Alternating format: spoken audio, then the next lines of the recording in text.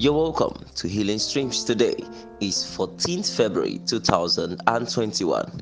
And remember that God's healing power will flow to you as you go through this message. Our topic for today is consciousness of the covenant. And our text is taken from 1 Chronicles 16:15 to 17. Be ye mindful always of his covenant, the word which he commanded to 1,000 generations, even of the covenant which he made with Abraham, and of his oath unto Isaac, and had confirmed the same to Jacob for a law, and to Israel for an everlasting covenant. Commentary. A covenant is a binding agreement between two parties that is sealed with a token that is usually blood related and has penalties when broken. A covenant is a leverage.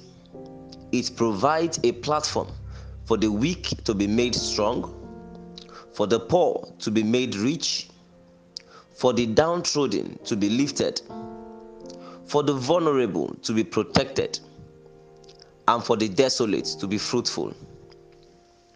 A covenant you are not mindful of cannot profit or release its fullness to you. It is one thing to live as though you are walking alone, and another as though you have a powerful covenant relationship. Most of us are mindful of the negative sides of the covenant rather than the positive sides of it. God desires that we are mindful of his covenant with us through Abraham in Christ Jesus. It is our provision for sound divine health, grace for righteousness, prosperity, and all-round victory. We are the righteousness of God in Christ Jesus. A covenant relationship brings the parties to enjoy the privileges of the other. Our God is all-powerful and sovereign. Nothing is impossible to him. He is the owner of the heaven and the earth. Therefore, all things are ours. We live in the realm of possibilities. He that is for and with us is greater than all. He started the world with 2 persons and has multiplied them to billions. So we know that he will increase and multiply us, and we will not remain small or few.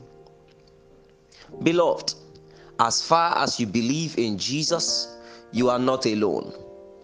Our responsibility is to live according to his written and revealed word, and we will see the covenant benefits manifesting.